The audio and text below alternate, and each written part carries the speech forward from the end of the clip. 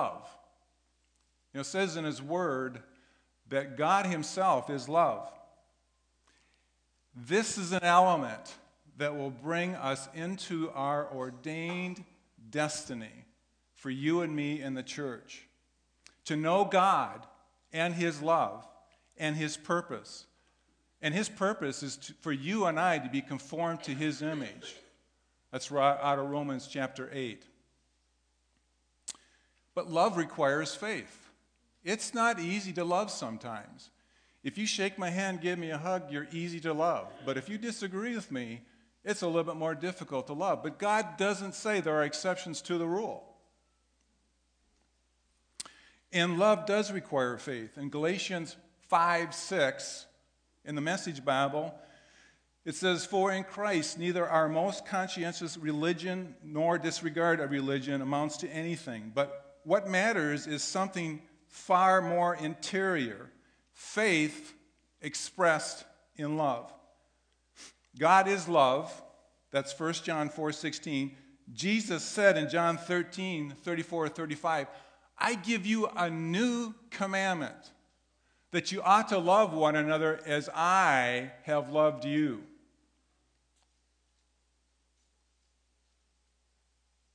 By this all men will know that you are my disciples, by the love that you have for one another.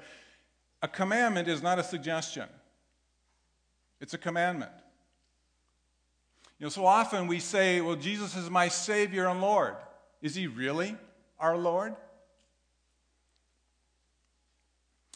The scribes even tested Jesus and asked him, what are the two greatest commandments?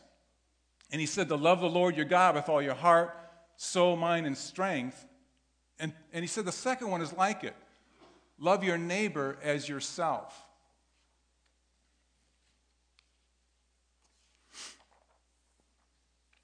In other words, if we are not loving one another, we're not loving God.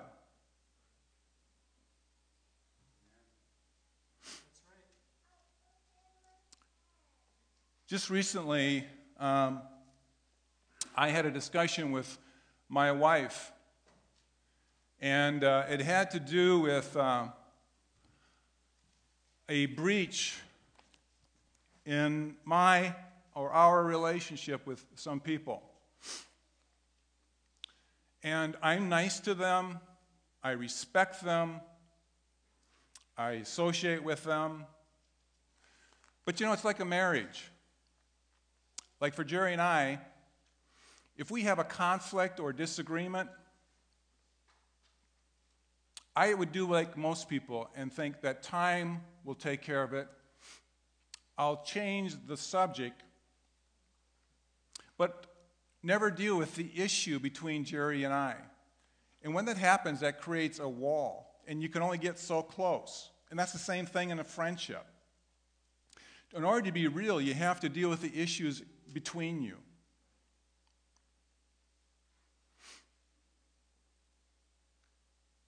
And so we're talking about this.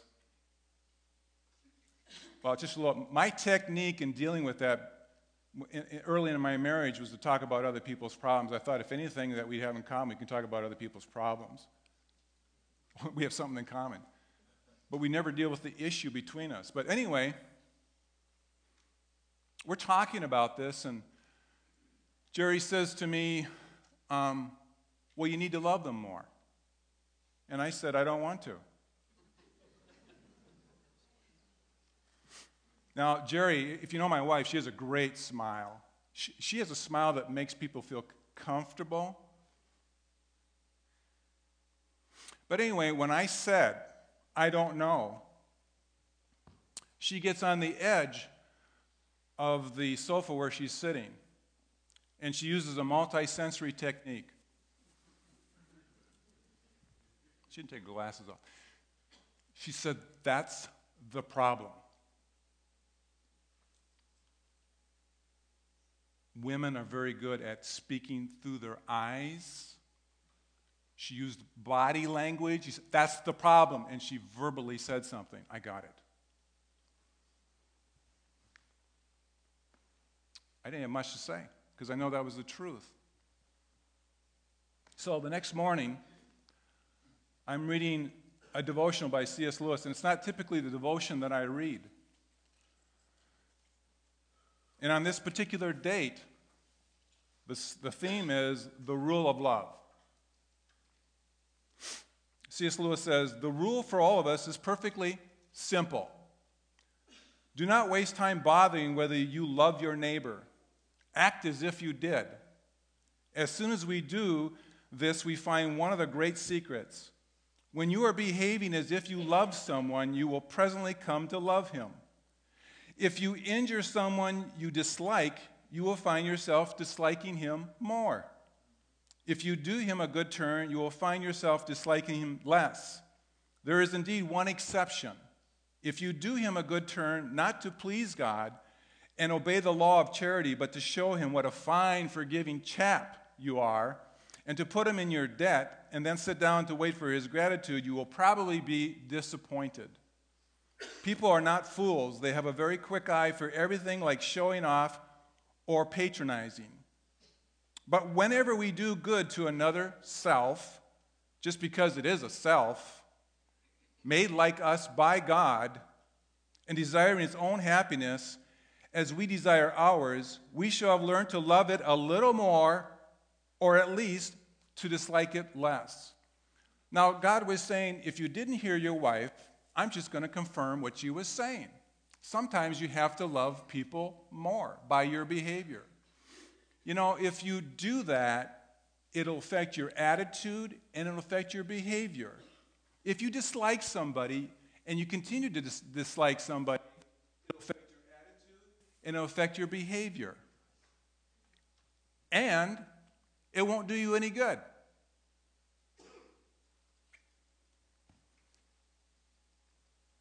Fathers, I have a suggestion. Teach your sons to read their mother's eyes. It'll be an invaluable asset to them when they are married to a woman.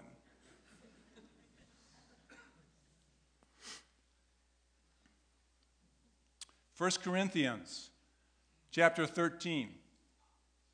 This is the love chapter.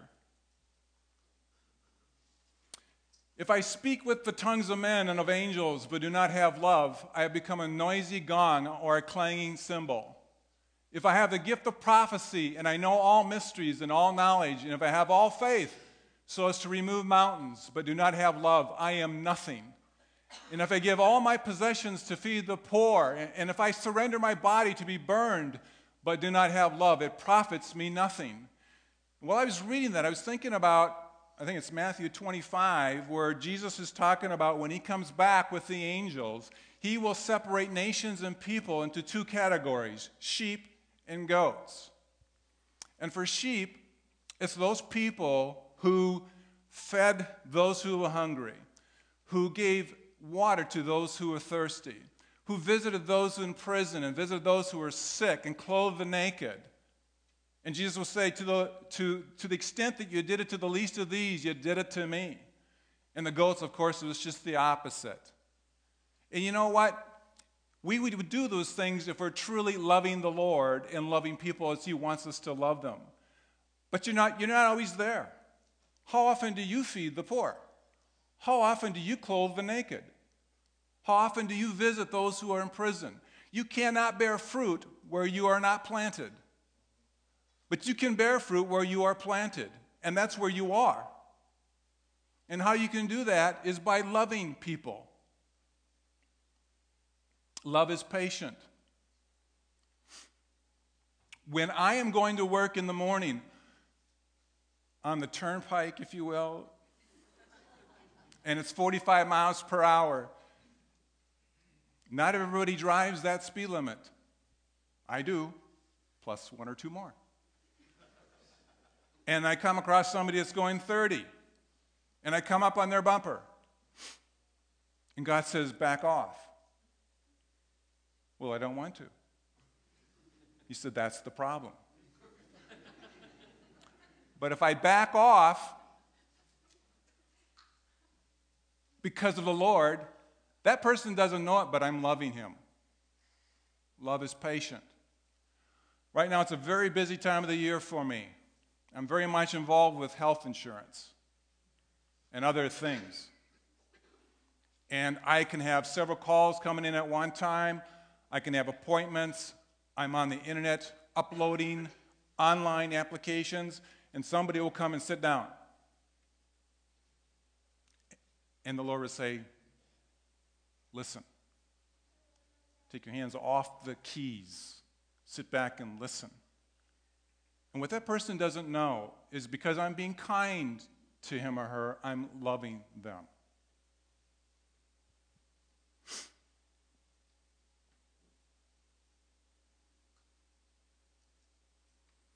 I think one of the biggest problems that people have, especially in the church, is jealousy. You would like to be. This is Joyce Myers. You want to be me? Well, then you have to go through the training that I went through. You cannot bear fruit where you're not planted. God has an ordained purpose for each of us, and we need to bear fruit where He's planted us. One of my biggest issues is being provoked or taken into account a wrong suffered. Sometimes it's called unforgiveness. Sometimes it's called offense. Jerry and I had left Sioux Falls, South Dakota one morning. It was dark. We were on our way to Little Rock. It's dark, and I'm waking up. It's 6:30. It's 70 miles per hour. Jerry likes the cruise on. I don't necessarily do. She pushes the cruise when I'm driving.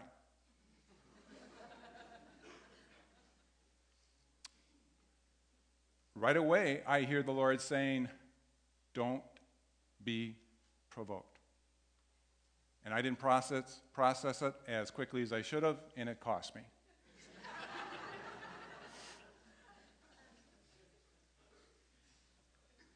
You know, the biggest problem we all have is pride. Would we really be provoked or take into account a wrong suffered 90% of the time? Probably not. And I've said this before. God does orchestrate our circumstances, and He deliberately puts people in our lives who irritate us. And it's to show us who we really are. I fail a lot at that.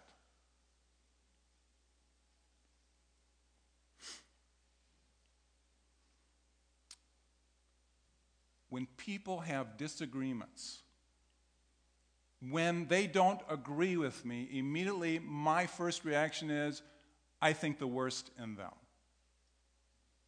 Scripture says that we believe the best in people. But if you have a disagreement with somebody, you start thinking the worst about them. You don't believe the best in them, that maybe they might be right. Maybe their intentions are the best for me. Do we really believe the best in people? Again, you know, if you believe the worst in people, it's going to affect your attitude, it's going to affect your behavior. And what good is that? But if you believe the best in them, you are loving them, and it affects you in a positive way.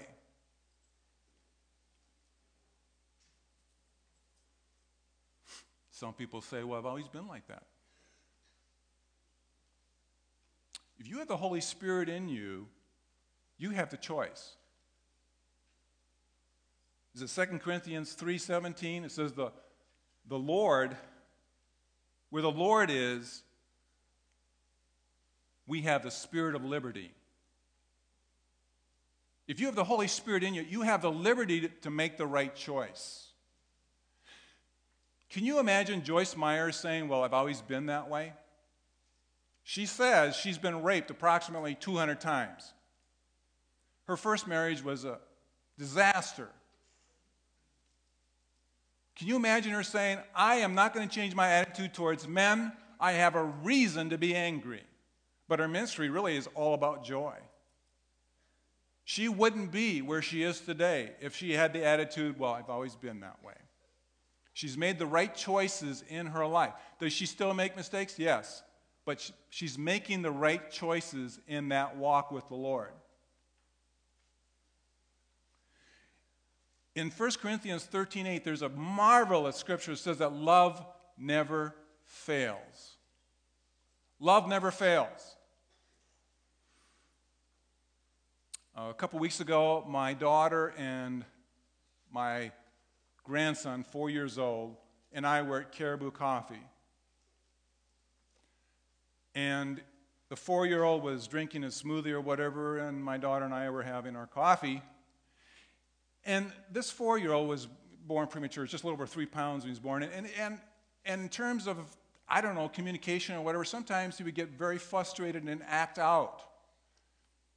And over the past year, he's really made a great improvement. He's a very smart kid. And I hadn't seen a lot of that until we were in Caribou. And I don't know, he's trying to communicate something or he wanted something, and he started kind of lashing out. And, I'm a behaviorist. What that means is if you do good, I'll reward you. If you do something negative, there's going to be some negative consequences. But it's not that simple. Love never fails. My daughter gently put her one hand on one side of his cheek and the other hand on the other cheek and started blowing into his ears and kissing his cheeks. And right away his eyes lit up and everything was okay, Mom. Love never fails.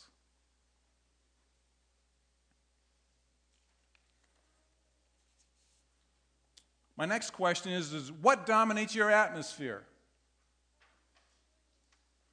In Joshua chapter 2, verse 9, Rahab is talking to the 2 spies from Israel. And she says to them, I know that the Lord has given you the land, and that the terror of you has fallen on us, and that all the inhabitants of the land have melted away before you.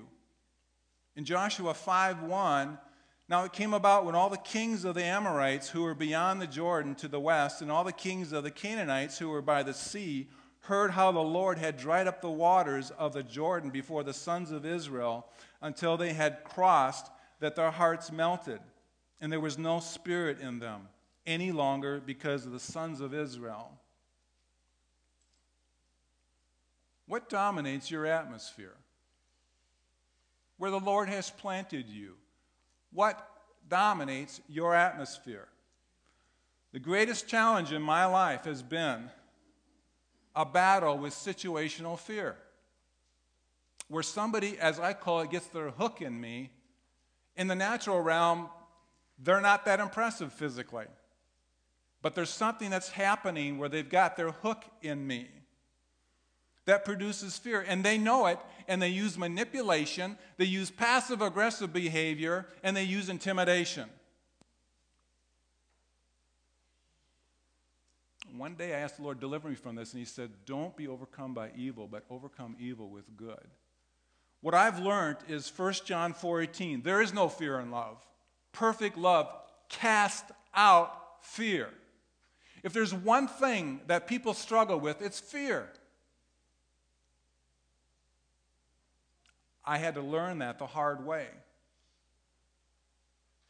When I learn to love people in those situations, it sets me free to be who God intended me to be and gives me peace.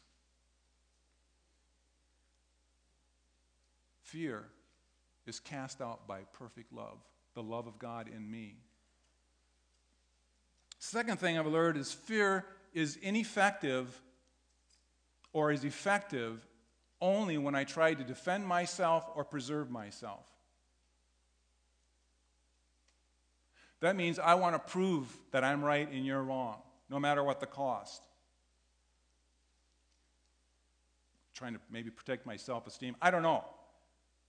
But Jesus said this in Matthew 9, whoever wishes to save his life shall lose it. But whoever loses his life for my sake, he is the one who will save it. You know, God said that his ways are not our ways, nor our thoughts his thoughts. The quicker we learn that, the more we're going to have his nature flowing through us. The third thing I learned is prayer doesn't necessarily change other people. Prayer changes me. Prayer is the vehicle that God has designed for us to communicate and for me to become more like him. Because who you hang around with determines who you become. I'm changed, I allow God's nature to be evident in me, then my change affects other people who are around me and the spiritual atmosphere. Love changes the atmosphere around me. I am responsible for where He has planted me. If we use the world's ways, and you've done it, I do it, the atmosphere doesn't change. And we get so upset about what's happening in the United States. Did you know that the kingdom of God lasts forever? The United States isn't going to. You are on the winning side. The parable of the sower. The third example is where the seed was sown amongst weeds, and Jesus said, it's the worries of the world that choke the word. If we allow the worries of the world to choke the word, we're not going to have influence in the atmosphere where He has planted us.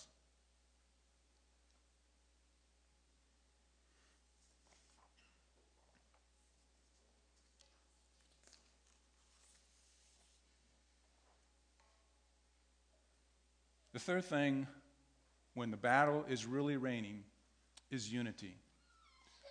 In the conquest of Jericho, in Joshua 6, verses 2 through 4, God is telling Joshua basically this. For the first 6 days, I want you and Israel to walk around the walls of Jericho once. On the seventh day, I want you to walk around it 7 times, and then I want the priest to blow the trumpets, and I want all Israel to shout. What I find fascinating about this is what Joshua told the people in chapter 6, verse 10. But Joshua commanded the people, saying, you shall not shout, nor let your voice be heard, nor let a word proceed out of your mouth, until the day I tell you, shout, then you shall shout. Now, there were hundreds and hundreds of thousands of people, and he said, I don't want a peep coming out of your mouth. Can you imagine? Can you imagine people by the thousands walking around that city and not saying a word until it was time for the trumpets to blow and for the people to shout? I'm sure the shouting was loud because they had not said anything for a while. Here's the point. If Israel had not been in unity, those walls would not have come down.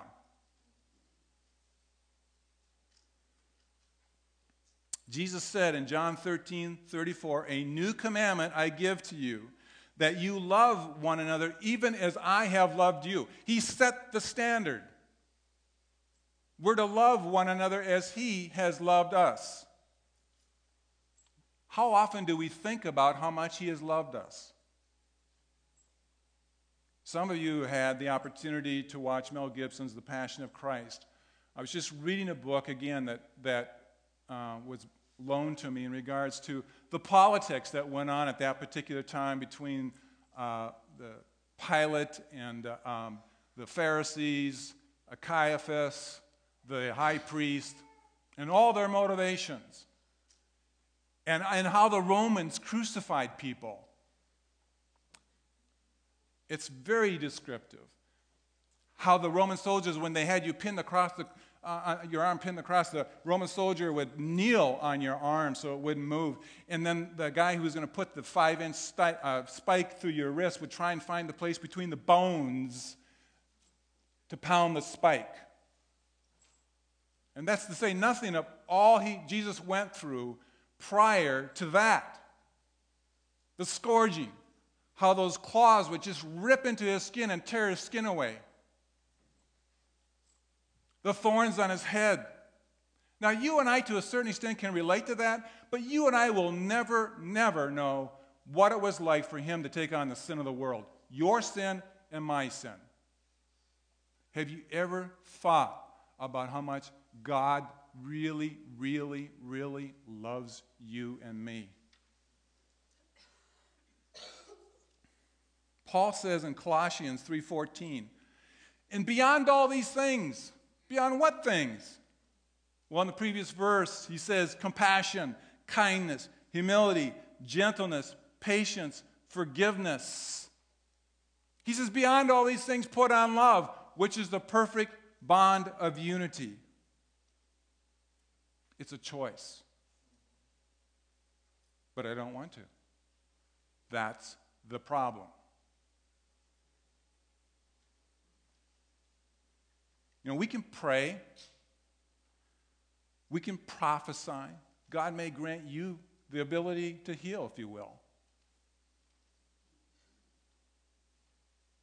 But spiritual walls in marriages, families, and church will not come down unless we love one another.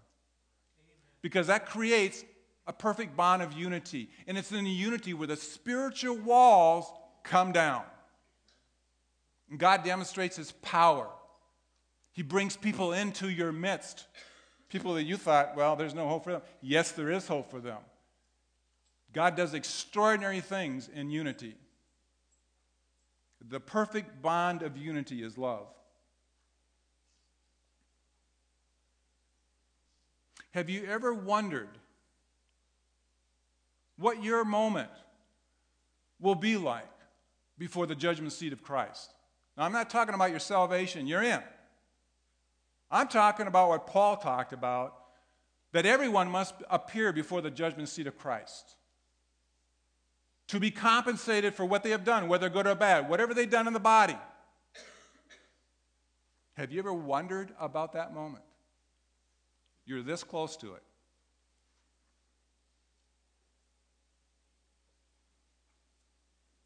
It can be a good moment. In 1 John 16 through 17, John says this, "And we have come to know and have believed the love that God has for us." Now here's the challenge.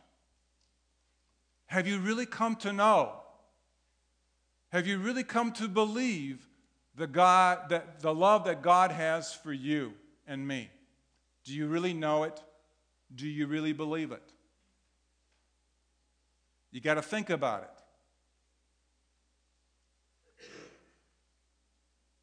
Good friend of mine says he went deer hunting. I don't think he's that interested in killing deer. But he saw the moon had set. And he saw the beauty of that. Have you looked at the sunrise in the morning? The red skies? Have you thought about you're blessed just simply being here today and sitting in a soft chair? Have you thought about the friends that God has placed in your life? Have you thought about how much He really, really loves you? Have you come to know and believe the love that God has for us? God is love, and the one who abides in love abides in God, and God abides in him. What a safe place to be. By this, love is perfected with us, that we may have confidence in the day of judgment. Because as He is, so also are we in this world. This word wouldn't be written unless it was possible. We can do it. Does that mean that we're going to be perfect? Absolutely not. It's what you do with the sin and mistake when it occurs.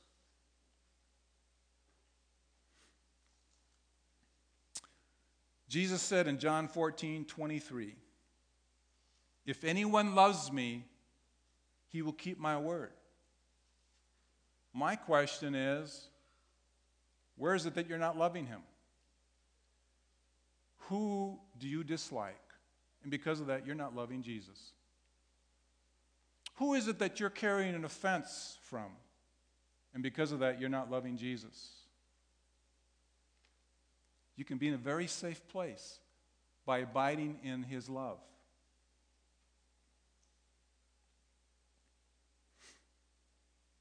Well, I don't want to. That person hurt me. You don't understand.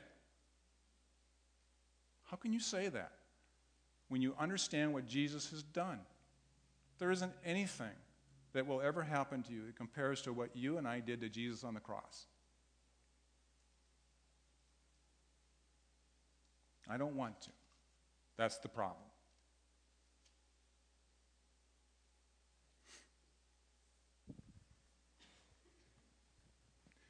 I've made reference to this book before. It's The Final Quest. And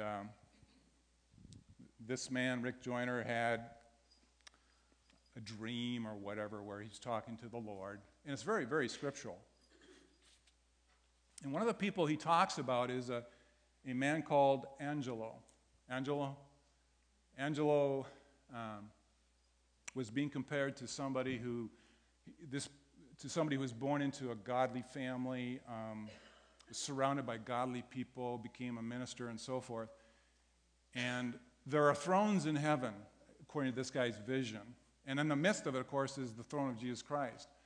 But there are thrones of people who are closer to that throne of Jesus Christ than others. And this Rick Joyner is saying, well, how could this pastor who grew up in this godly family be further away than Angelo? Now, Angelo had been born deaf.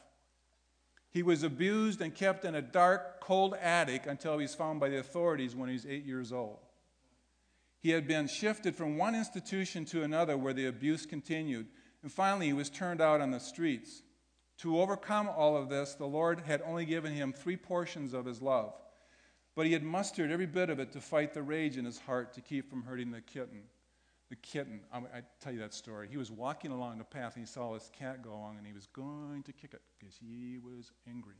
But because of the love, the little bit of love that he understood from God, he didn't kick it.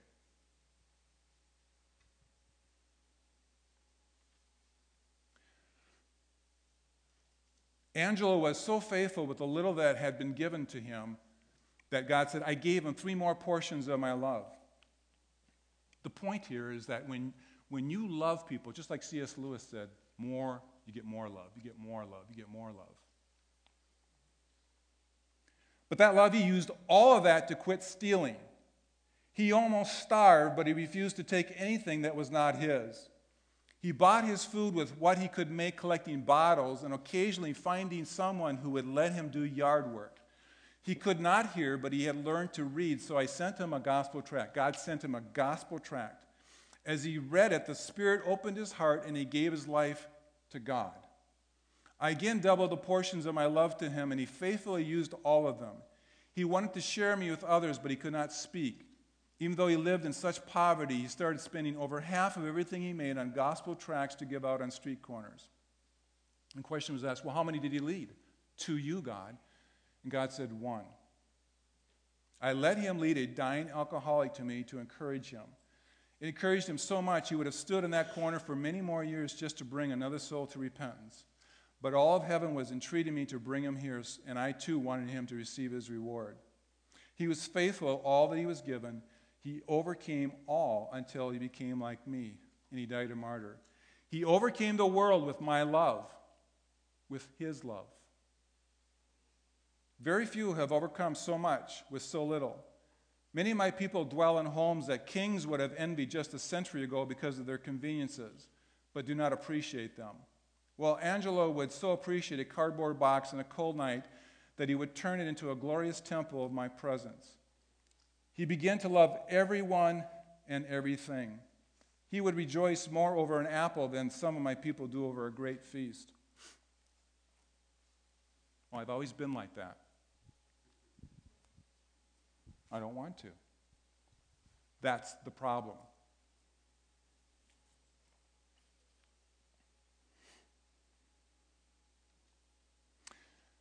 You know, the Lord works in different ways. You know, Jerry and I went down to Little Rock and spent time with our son and daughter-in-law.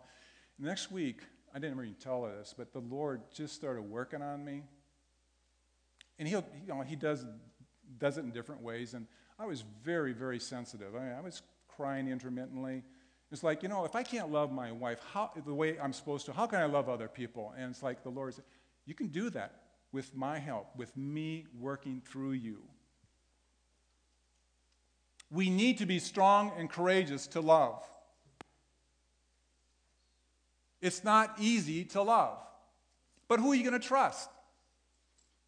Are we going to try God's ways or continue to rely on our own? I can't emphasize this. There is a judgment seat. And the tears that God wipes away isn't because you had a hard life. It's because we didn't obey him where he's asking us to obey him. When we love one another, it's like multiplying love. It's like life has a dark veil. And when you love, it's like you put little pricks of holes in that dark veil.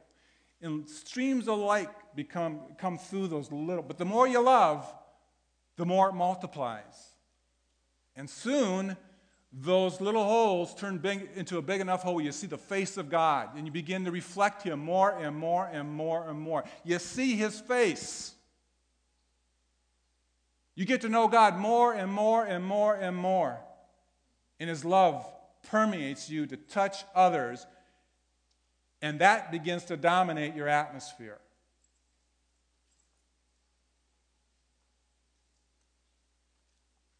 God is going to bring unity to his church.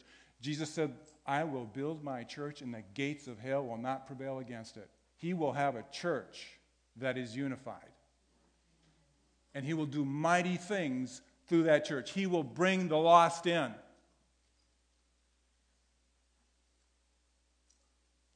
If we will just surrender and love others as he has loved us.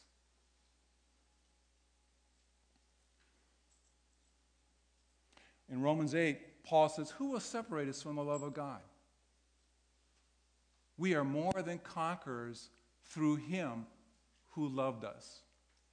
You see how you can be a conqueror? It's not doing the world's thing. It's loving others as God has loved us with his love.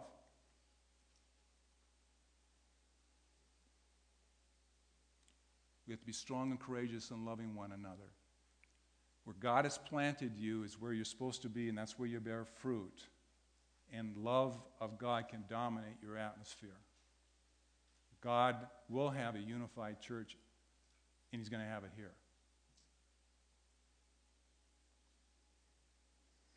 Paul prayed a prayer in Ephesians 3:16. I'm going to do that for us right now. Lord, I pray that you would strengthen each of us according to your riches and glory of power through thy Spirit in us. That Jesus Christ would dwell in our heart through faith. And we, being rooted and grounded in your love, may comprehend with all the saints what is the breadth, the length, the height, the depth, to know the love of God, which surpasses human understanding, that we'd all be filled up with the fullness of God. If we abide in his love, we abide in God, and he abides in us. We are filled up with the fullness of God. Father, I just pray your blessings on you today, Lord, that you would be blessed by each of us as we love as you have commanded us to. Holy Spirit, we need you. Thank you, Holy Spirit, that you dwell within us, that we're not alone in this. Fill us, Holy Spirit. Fill us with the nature of Christ. Come, Lord. Come, Jesus. Bless this people. Help us to be strong and courageous to love. Let your love abide mightily in our atmosphere and bring the unity that you want, Almighty God, for your glory and honor and power and praise forever and ever. To your name, Lord, we give you thanks. And everybody said, Amen. Thank you. God bless you. Have a great day.